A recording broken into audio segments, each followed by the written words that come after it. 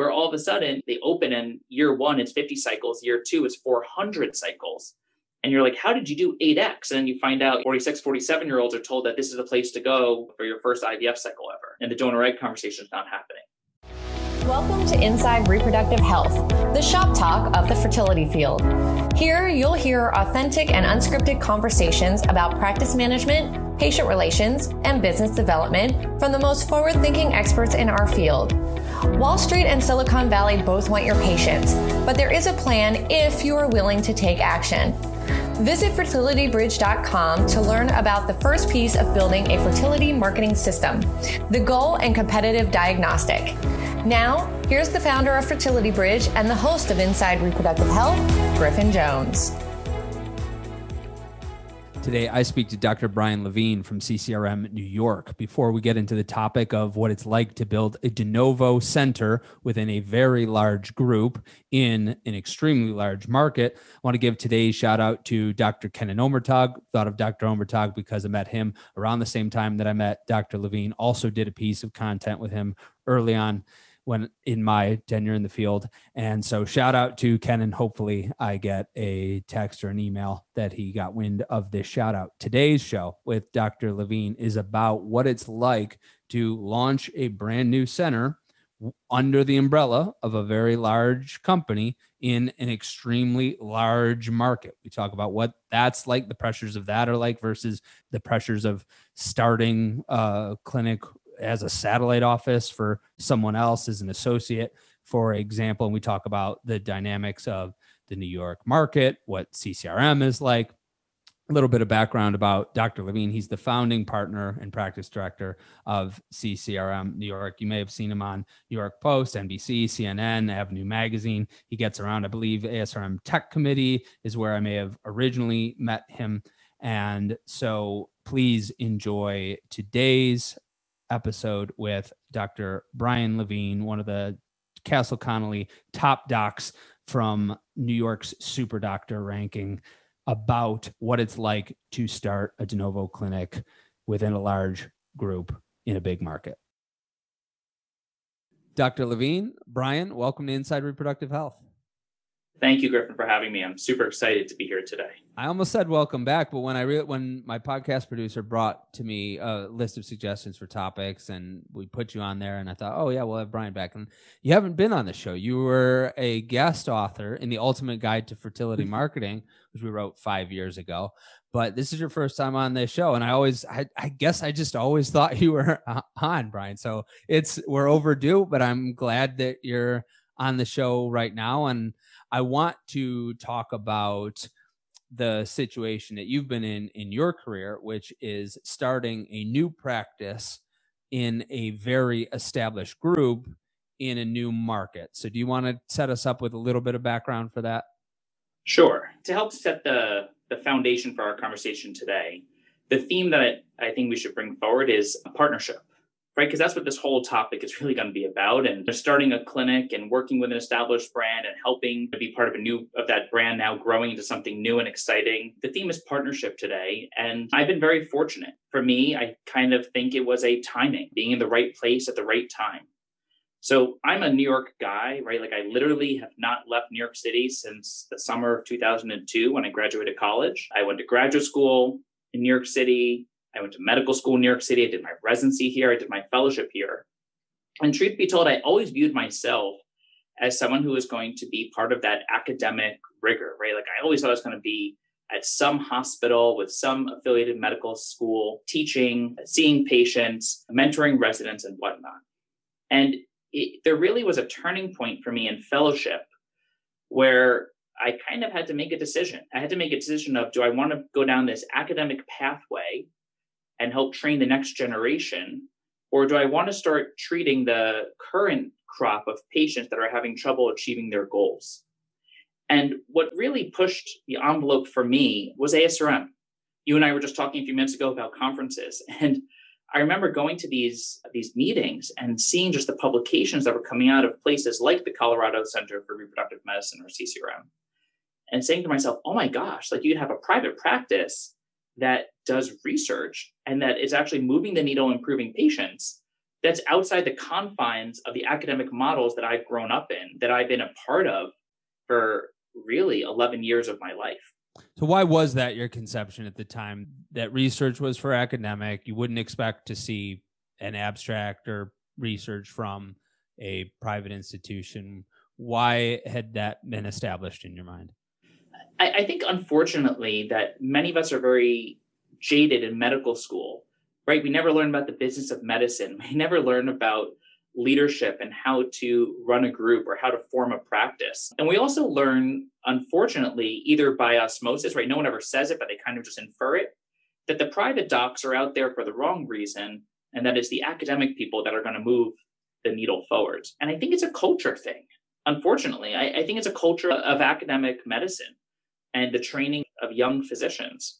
And so to me, I was always jaded. I always just thought like the only way you can make a difference in the world is to be part of this academic rigor and become an assistant professor and strive to be associate and strive to be a full professor. And it just didn't jive with who I was as a person, right? I'm a geek.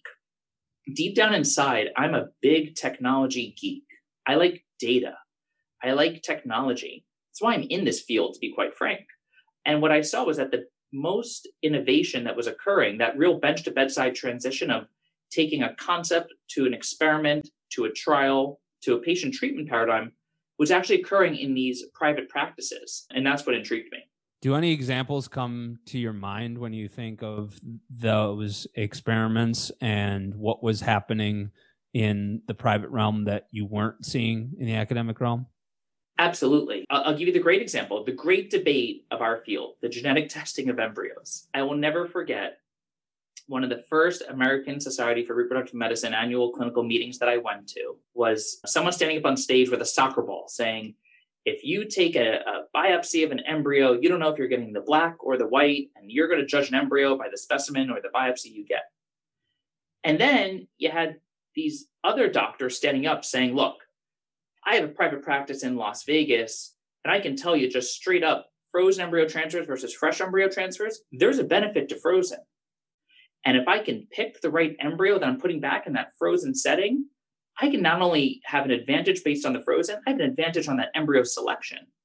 And it was literally that debate, the debate about genetic testing, which, by the way, was in its infancy stages compared to where we are today, 9 years later, that really drove me towards the private side, was the ability to have freedom of vendors, the ability to incorporate new technology, the ability to incorporate new protocols and treatment plans without having to deal with the confines of the academic institutions that are very well established, but there are restrictions that are there.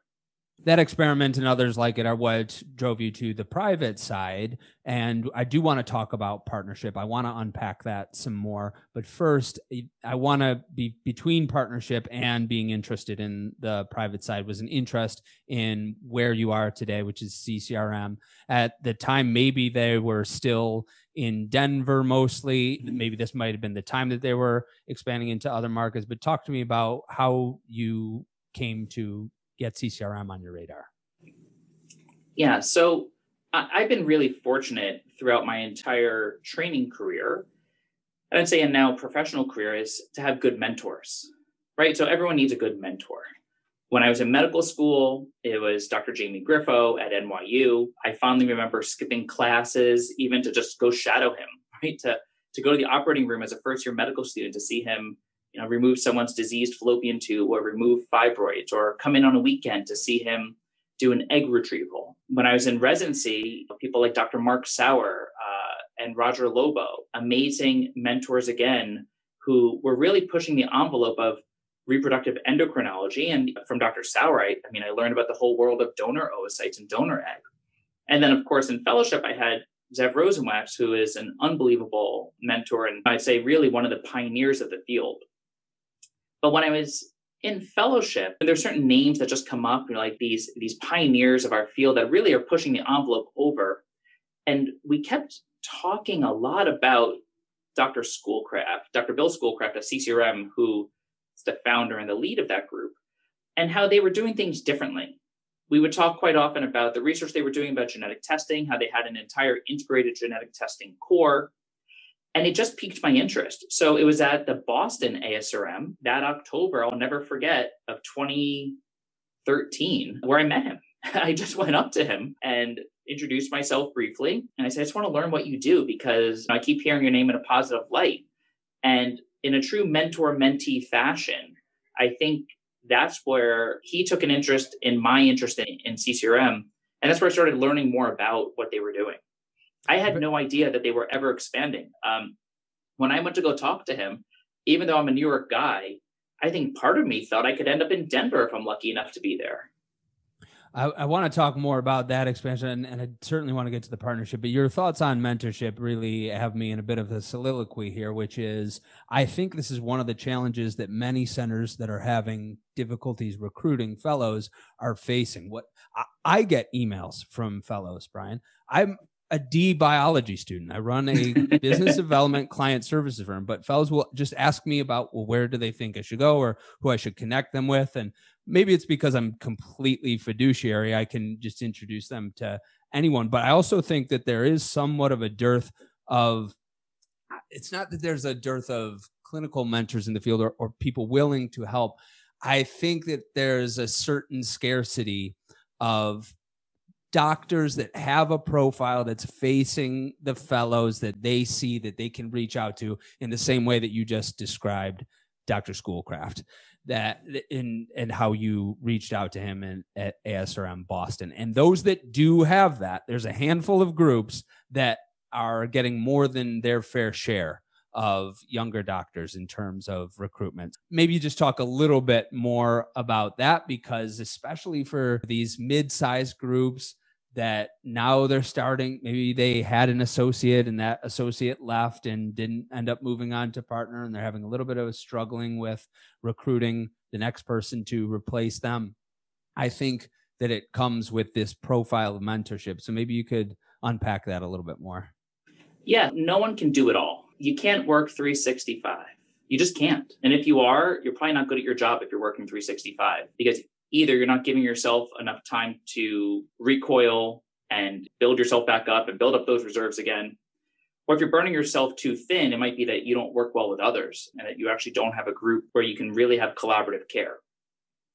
But what I think is happening right now is that there's this push for volume. And I don't know if you're hearing this from the other guests of your other podcasts and people you've spoken to, but definitely on the clinical side, I see this push to cycle, right? Like, meet Susie today, cycle her next week. And as part of that push to volume, it might be because of managed care. It might be because reimbursements are going down. It might be because there's increased access to fertility services. It might be because there's increased public interest in fertility services. What we see is that quite often people kind of get in this rut and just keep doing things over and over again. And then they don't have time to actually mentor and sit down with someone. And so what I think you're hitting at is a really important point, which is these fellows need mentorship. We don't learn in fellowship how to bill, how to approach a patient, how to recruit a patient, how to get rid of a patient, how to refer a patient out, right? Like, none of that stuff you get to do, because as a fellow, you're pretty much the grunt worker in the middle, and the patients come to the clinic and then you have the opportunity and privilege of taking care of them. What I think is happening right now is there's this push for growth. And is it private equity firms? Is it the commoditization of women's healthcare? I don't know. But as we see this continued growth pattern where everyone needs to grow and grow and grow, fellows are just kind of getting hired and going into these practices without taking a step back and saying, sure, I want to work for the Yankees, but I wouldn't work for the Yankees if there's no batting coach. I wouldn't work for the Yankees if there's no one who's going to help me learn how to learn the plays. And I think that part is not happening. For me, I came out of fellowship and I had a year before this practice opened. I had a year to work with Dr. Schoolcraft and his team in Colorado to not only learn his playbook, but to learn the team of how to talk the talk, how to walk the walk. And I'll tell you, I will never, if I could do it all over again, I would not change a thing, because I spent a year helping with monitoring of patients who were from Colorado in New York City. And during that time, I got to learn their protocols, learn the treatment plans, to think about how that group was thinking about the patients, which I think every day has benefited me now in my clinical practice. The difference here might be in the difference between a partner physician and an associate physician, because when most doctors are leaving fellowships, they're becoming an associate of a practice. They're not a partner of the group yet. They sign an employment contract. Very often, the terms for partnership are not elucidated in that employment contract. But either way, they're expensive. They're $250,000, maybe $300,000 a year. That's a big investment for a group, plus whatever benefits and training and other considerations on top of that. So that's part of the reason why they're going into workhorse mode, is because someone is paying them a big salary off the bat and they need to recoup that. So that's what I want to understand about a de novo center, especially one with like CCRM, because that's different from being an associate doc, isn't it? You're buying in, you're putting capital in, and you're starting a group within the larger group. And can you talk a little bit about how that works? Sure. So I've always enjoyed the entrepreneurial side of medicine, and I'm a very patient person. So I was willing to have the conversations with Colorado about what's long ball look like. What's a 5-year plan? What's a 10-year plan? And that's what you have to think about when you're building a de novo clinic. I recently spoke to a fellow who talked to me about starting a clinic and hoping to flip it or get it acquired. And I was like, you didn't spend 11 years of your life to learn how to flip a clinic. Hopefully you spent 11 years of your life to learn how to help patients. And if you're thinking about flipping clinics, then you might be on the wrong side of, healthcare right now. And I think the fellow was a little taken aback when I said it, but I was very honest, because if they're thinking about pumping up a clinic to then flip it, that's the wrong approach. Why? Because I think if you're going to build something, you have to have, at least my view was that this will be my first and last job. I'm going to cut my teeth at the same desk that I hope to retire from. And that's the way I walked into this. And along the mentorship lines, there's Dr. Schoolcraft, who is the founder and physician, but then there's also a CEO of the entire organization, John Perdue, who, to his benefit, is a very approachable individual, right? I don't actually think I know anyone who calls him Mr. Perdue, right? Like everyone knows him as John. And that is a benefit for us in that as we had all these business questions and expense questions and how do we model things and how do we put it all together, you had Dr. Schoolcraft helping with the business, and you trusted John, and then you had John who was helping us understand the finances behind it. So it was kind of like this dual mentorship as we were building literally from scratch. So why is it important to you that you want to be a part of something that stays for a while, or you want to be in the same venture for a while? Because I'm not sure, I don't disagree with your view that maybe it isn't the best idea to flip, but I also, it's not immediately obvious to me that it's necessarily a bad decision. Entrepreneurs do different things all the time. And just by launching a venture in that way, you can learn so much, and it might be what's necessary to be the base for the next venture. So why is it important to you to have that long-term continuity? So with only 40 of us coming out of training on average around the country per year, and knowing that infertility affects 1 in 8 couples nationwide, right? 12.5% of the people in America will deal with the diagnosis of infertility. I do think there's an altruistic side where I view that we should be taking care of patients. Now, should we be fairly compensated? Absolutely. Should our pay be commensurate with the work that we're doing? Absolutely. Should we be trimming the fat and really trying to make sure that no one's riding on the coattails of the hardest worker? Absolutely. I'm all for clinical efficiency and financial efficacy. Right? The doctor should be paid fairly and efficiently, while the clinic is very efficient. In the same regard, though, with the model of pump and flip, there comes a point where you have to show unparalleled growth. And I would worry a little bit about that individual who walks into that clinic with that goal. If you walk into that clinic with that goal that I'm going to flip this thing, well, what you need to flip it on is exponential growth. And if you're getting exponential growth in the earliest stages, you may be rushing to treat patients that don't get treated other places. You might be using a key performance indicator or a KPI that's not an appropriate medical indicator of the success of your clinic, but you're saying, I can increase revenue, unnecessary testing. I can increase volume, unnecessary cycling. And there is, I would say, a push And thank God, again, we have great clinical oversight. And I think what sets us apart, and we'll get to this, is the partnership mentorship model. But I've definitely seen at the smaller other clinics where all of a sudden they open and year 1, it's 50 cycles. Year 2 is 400 cycles. And you're like, how did you do 8X? And then you find out 46, 47-year-olds are told that this is the place to go for your first IVF cycle ever. And the donor egg conversation is not happening. I think that's a very interesting view on the difference of the business KPIs versus the medical KPIs. And if your goal is to flip, then you're probably doing a lot of those things, possibly prematurely. And I think there's an interesting constraint that I've been given by one of my favorite business minds. His name's Blair Enns, but he gives his readers, listeners, clients the constraint that you can never sell your business. I mean, not that you won't or shouldn't, but just operate with that constraint and notice the difference in the type of venture that you build. And I think that's been very true for me too, is in doing that, is whether I sell Fertility Bridge someday or not, I have no idea, but I really like what I'm building right now. And the way I'm building it is different because it's as though I'm going to be the one that ends up with it. Right. It's an interesting view. And again, when you speak to young fellows who are coming out, they all stress over their contracts, right? And I'm sure you've heard this as well. So there's this SREI annual retreat that used to happen in August, and you do this between your second and third year, and people will be talking about the contracts that they've received or the contracts that they're reviewing. And people get so focused on how they're going to break up, right? Like, what's the exit? What's this mean? What is this non-compete? And I tell everyone the same thing. I'm like, if you're looking for what the exit is, if you're looking for where's the pin to pull the grenade, to set the grenade off, you're not looking at the right big picture. You should be looking at your contract of where's my opportunity to demonstrate my value to this practice? Where's my opportunity for partnership?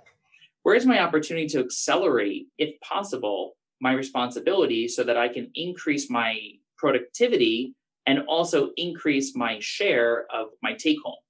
That's a very different approach that very few fellows, I think, right now are looking at. I think one thing that's really missing from employment agreements is the terms for the buy-in. Correct. And that's the source of a lot of frustration that I see. An associate leaving a practice after 2 or 3 years, they thought that they were ready to be a partner. The existing partners felt differently. Now, whatever was the source of that disagreement, there's multiple sides to any argument. I wasn't a fly on the room in those situations. But what I can say in summary is that there was a difference in expectation that could have been enumerated or at least made much more explicit in the buy-in agreement. And I think what you're talking about is a little bit more about that. Okay, what do I have to do? And spelling that out more to be a partner rather than just, okay, when it doesn't work out in 2 years, how do I get out of it? Yeah. And I think, and I give everyone the same advice. Like if you're looking for a job at CCRM or you're looking at some other place, because for academics, it's very clear, right? There's not going to be a partner. When you're in these academic constraints at these academic practices, you're going to end up becoming an employee of either the Department of OBGYN or the independent practice that's employed or owned by the hospital. So the view is very different. And maybe you'll be dealing with like RVUs, or you'll be dealing with a different system of how you figure out your compensation plan. But on the private practice side, people get wrapped around the axle about the non-competes and what's going to happen. And what do you mean I can't practice in New Jersey if I quit my job in New York? And it drives me bonkers. I'm like, take a step back. Think about growing yourself and growing that practice to the point that you say, how do we open up a practice in New Jersey? How do we open up a practice in Connecticut? Does this contract limit me from the ability to grow this practice to where maybe the partners don't have the time or the energy or the resources to do this today? And that's a very different view.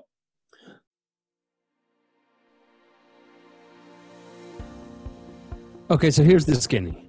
Just as your fertility group has advantages over other groups, your competitors also possess advantages over your IVF center that you don't have access to yet. Now, you can say their consolidation model won't work, or their lab sucks, or their doctor's crazy, or that low-cost model cuts quality, or who would ever get their fertility testing done from a food truck, but many of them are onto something.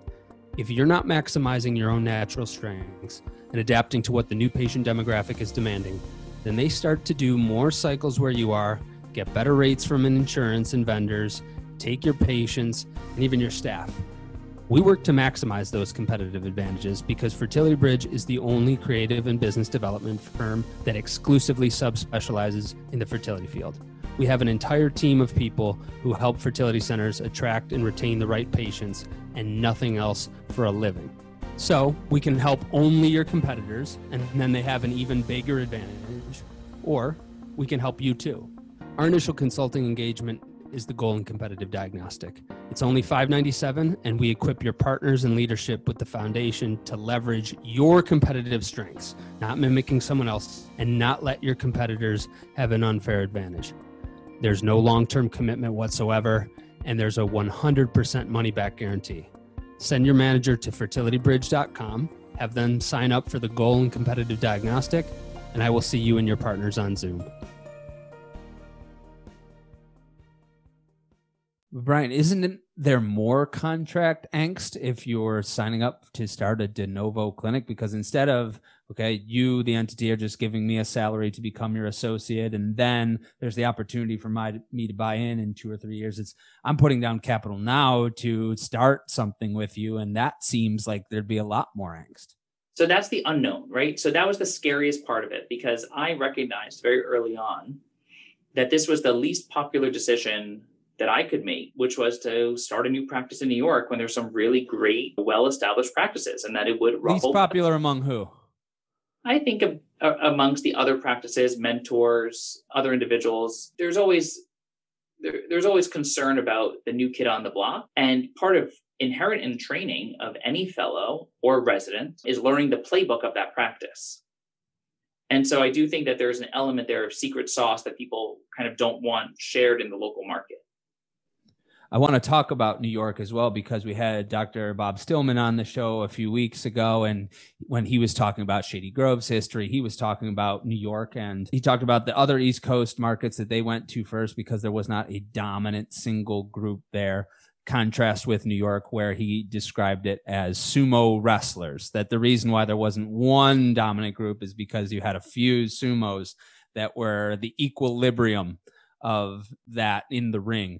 And so how did you decide that this was the ring you wanted to get into these sumos with, knowing that you are a New York guy, as you described? Yeah. But how did we get from meeting Dr. Schoolcraft in Boston to knowing this opportunity might take you to Denver to saying, I want to stay here and do this in Manhattan? So I told him the truth. I'm a highly competitive individual, but in Denver, the bagels are terrible. The pizza is terrible, and I can't get behind the Broncos, being a lifelong Giants fan. So I was like, if you don't have football, you don't have good carbs, I just can't live there. So how do we bring your clinic to New York? Because I'll be a much happier individual. That was literally the elevator pitch. Now, in full transparency, since that time, my father-in-law has switched me to become a Jets fan, and I probably wish I was a Broncos fan, because at least the Broncos have been in the Super Bowl in recent history. Brian, if you're switching football teams right here on the podcast, I'm not believing your conviction in any NFL club whatsoever. Well, yeah. Unfortunately, my father-in-law pulled the meanest trick ever, which was the night that I asked for permission to marry my wife. He asked me if I'd become a Jets fan. Well, he countered my proposal. You failed the test, Brian. I'm sorry. But if my father-in-law said that you've got to root for any other team but the Buffalo Bills, it would be over. So this was part of your pitch. And then, but what was the value prop to them? So I think, New York it sounds very cliche and very Frank Sinatra, but if you can make it here, you can make it anywhere. Now, of course, I didn't know what their growth plans were for the future. I didn't know that in 2021, there would be 11 de novo clinics around North America. 11 CCRM fertility clinics around North America, including de novos. I had no idea what their plans were for the future, but I felt that New York was lacking CCRM science. And as a geek and as a tech person, that science resonated with me. And unfortunately, what I realized early on would be that even though CCRM has the fastest path to parenthood, right? Like we focus on this, right? Like we focus on how do we get someone pregnant and how do we get them and to achieve their goals and whatnot, right? That's what we talk about every day. Is how do we be faster at this? How do we get someone more efficiently pregnant? Efficiency being fewer cycles, fewer transfers, better outcomes, whatnot. I felt that in the current practices that existed in New York, I was going to end up meeting resistance if I tried to incorporate this CCRM approach at these other places.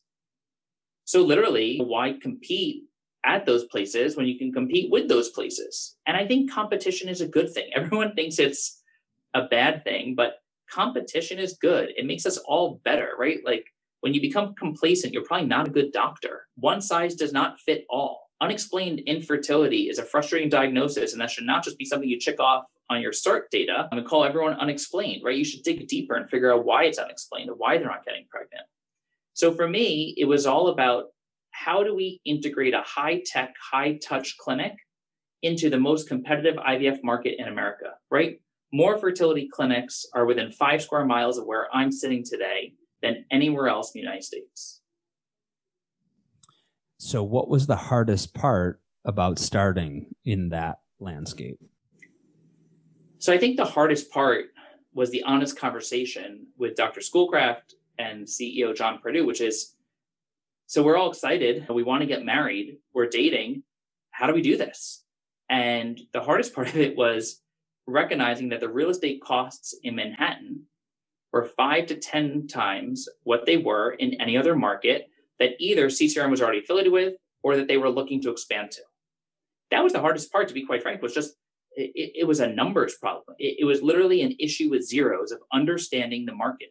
Now, you can do deep analyses of what is the payer mix, what does the population of New York look like, are the needs met or unmet? We actually made a heat map at one point, looking at the map of Manhattan, figuring out where the actual clinics were. I don't know if you recognize or not, but CCRM is on 53rd and 7th, which is in the heart of Manhattan. Suppose that many of the other clinics, which were where people lived, right? Upper East Side or in the 30s on First Avenue or in the Upper West Side, we took a different approach, which was, let's go to a place that has high touch, high transit, near the subways, near the PATH train from New Jersey, near Port Authority for buses to come in, near Long Island Railroad from Penn Station. Let's pick a place that's near where people work so they can get treated and get to work. So we have to revisit your value prop, because I imagine your value prop was revisited during that difficult conversation. So if you can make it here, you can make it anywhere. That's reason to go to New York. 5 to 10 times the cost of real estate. Probably not going to make 5 to 10 times the amount of profit. So what is really behind this sentiment of, if we can make it here, we can make it anywhere, that's truly advantageous to the entire company? So right at the time that we were really having these conversations, we looked at the data. How many patients were flying from New York and the East Coast out to Denver? How many patients could be flying out to Denver? How many patients are probably just frustrated and either staying at their current clinic or just unmet needs and are just giving up?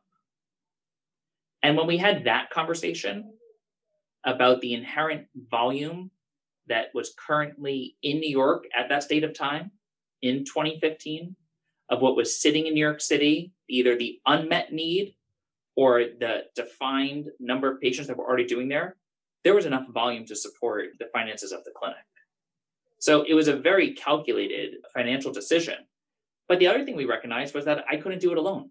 Back to our whole concept of partnership, right? We recognized early on that I was going to need to bring partners on, people who were well experienced, people who had volume behind them, people who had demonstrated their own volume at other clinics. Because you have to remember, coming out of fellowship, you're an unknown, right? Not just me, anyone out of fellowship. You don't know what they're going to be like when they're actually practicing medicine.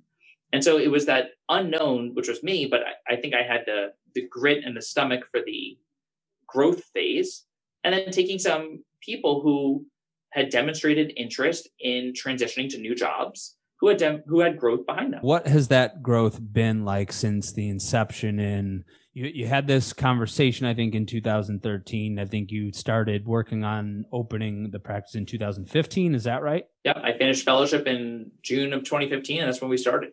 What has growth been like since then? A 50-50 mix of absolute excitement and absolute exhaustion. It has not felt like we've taken our foot off the gas since we started. Doing over 1,000 cycles pre-pandemic a year, from starting at 200 our first year. So each doctor, if you average it out and call it 250 per doctor, which is, I think, a very comfortable number, as I'm sure you know, to now really having banner months for the last 6 months now, as we've recovered from this pandemic at a 20% growth rate compared to what we've done in the past. Growth has been continuous in patient volume.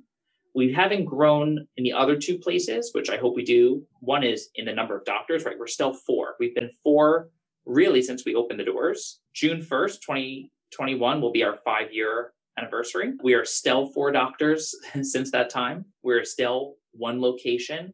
We do have a small site that we use 2 days a week for monitoring, but we haven't done the big growth you've seen with other clinics where in a 5-year span, they've gone from 4 to 8 doctors, or in a 5-year span, they've gone from 1 location to 3 or 4 satellite locations. I do think that there's an issue that occurs in many of these other practices where they put the junior person out at a satellite that doesn't allow for that mentorship, as we were talking about before. I also don't think that feels very much like a partner, because you're kind of saying, let's farm you out. You're happy. We're happy. But weren't you farmed out, Brian? Weren't you the ultimate satellite? You're New York to Denver as opposed to New Rochelle to New York. I never felt like that. I felt like from the beginning that Colorado was our biggest cheerleader. They wanted us to succeed. They wanted to see their New York volume go down as our New York volume went up. I never once felt like we are taking from the mothership. I always felt like it was, let's grow together, which is really important because there's a lot of really tough, stressful days. And, when we first started, and you should definitely have John Purdue on here, and he'll tell you his whole story of his team and the initial management team that was there that he worked with. But there was this attitude that I still maintain to this day, which is just to do one more of anything. Like, go see one more patient. Come in an hour earlier to see one more patient. Stay an hour later, see one more patient. Figure out how you can just do one more. And what happened was during this initial growth phase, especially 2016 and 2017, where we really, I think, hit our stride and just continued to grow from there, was this attitude of let's build what we have and let's kick the tires, right? Like, let's look introspectively. Let's figure out what's working, what's not working, and let's optimize before we get too big for ourselves, which has been really important. So now you're at a point where it sounds like you're ready to add on a few more doctors. Perhaps this will be a little bit of recruitment advertising for some of the fellows that are listening. If they want to go to New York, maybe reach out to Dr. Levine. I want to talk about another dynamic that I hadn't thought to talk about until you just made me think of it, which was your growth and then the hindrance of not having other physicians. And so I'm introducing a hypothetical here. But when you're in a group within a group, sometimes they might not have the same needs. And so part of the reason why you bought into this whole thing was because you wanted their process, their methodology, their system. But what happens when a certain location, region, office runs into different challenges? And I'm thinking, what if there's a place that has 4 docs and they're doing 1,000, but now they could be doing 12, 15, the new patient volume just keeps stacking up. We'd love to be using advanced providers here. This is a hypothetical. I'm just saying, not saying that's what one group wants to do or that the system doesn't want to do, but there can be different needs. And what if the system said, well, we don't do that? And then so how are those differing interests reconciled? Wow.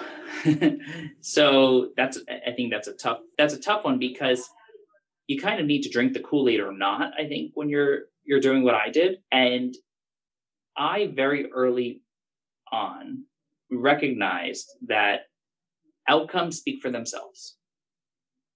And you can define outcomes however you want. Those could be pregnancy rates.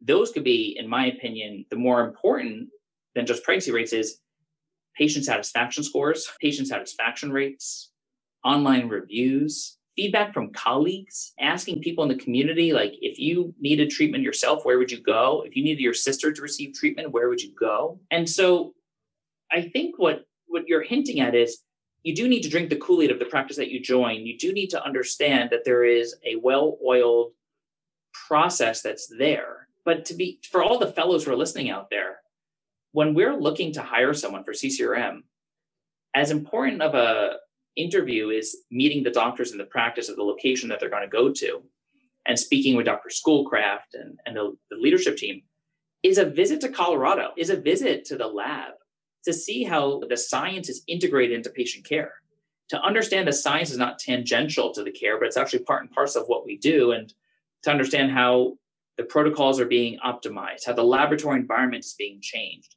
When people start to see that a laboratory environment is vertically integrated with a genetic testing core, and together these two things are talking, it might sound like a minor point, but for example, many practices in America use a third-party vendor for genetic testing. Very little conversation occurs between that third-party vendor and the laboratory leads of the clinic that's using that service. In our environment, because they're all under one roof, we've got a ton of crosstalk that's going on. When we're talking about the mosaic embryos or the no results or the embryos that come back without enough genetic material to make the call, the inconclusives, it's a very different conversation for those patients because we can tell them that the genetic testing people are talking to the laboratory people, and together we're talking about the environment and the medias that we're using and the techniques that we're using. Now, in the same regard as you were hinting at, right, I'm not going to go change the lab. Even though I'm a doctor and I utilize that lab freely, that's not my place, right? Like I kind of stay in my lane, which is I take care of people and I sleep at night really well, knowing that there is a killer lab. Like there's an engine to this place that's churning out great results. And there's a bunch of people who are much smarter than me behind the scenes. And I have the opportunity in New York to reach into that resource to work with those people. That is an extremely interesting thought to conclude on. But before we conclude, I would like you to leave with thinking back to all the mentorship that you received from John, from Dr. Schoolcraft, from what you've learned yourself in the last 6+ years. What should fellows be studying, learning? What should they be seeking out, either in terms of learning on their own or learning from someone else with regard to the next step of their career or business before they leave fellowship? So I think in the second year of fellowship, which is what I call the messy middle of fellowship, right? There's the first year, you've been an OBGYN for 4 years. Now all of a sudden, it's like drinking from a fire hose, right? New language, new talk, new procedures, whatnot. In the second year, where you're really starting to cruise along and you're starting to get into your groove, take a step back and take a look at either where the patients are going when they're dissatisfied, where the patients are coming from, and the doctors in the group that you think are most satisfied with the current setup, and talk to them. Like I remember in fellowship, I used to ask people all the time, are you happy? Fellows are very scared to ask these questions, but ask an attending, like, are you happy? Is this what you imagined it would be like? Is this what you were hoping for? And people will tell you the truth. And right, you get someone start talking, just, you have to, of course, if you're going to ask a question, be a good listener, but ask them. And people are very honest about their experience. This is the purpose for ASRM. This is the purpose for PCRS. As a fellow, you should also take a deep dive into yourself. What do you want to do? In a private practice, you probably have more control over your schedule. In a group practice, private or academic, you probably have less control over your schedule. In an academic practice, you probably have less risk and more stability. So you have to understand that what is your personal threshold? Where does your rheostat get set for your risk-reward ratio? Because you can actually make much more money potentially, if that's your goal, in academics than private, but you could potentially have equity on the private side, and that's how you could play long ball with it.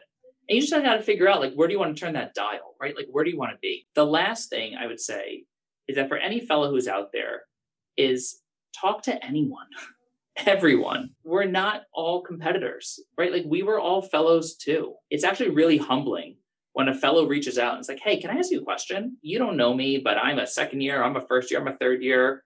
Or like, can I find some time to chat with you? Most likely we'll even pick up the bill and pay for the dinner, right? Like, or the coffee or whatever else, or like pick up the phone, reach out. Like our community of fertility doctors is so small. And what I hope happens in the next 15 years is that as that generation that started this field really ages out and retires, that you start to see this other crop of collegial people. I actually like the people that I work with at other clinics. I mean, many of us train together.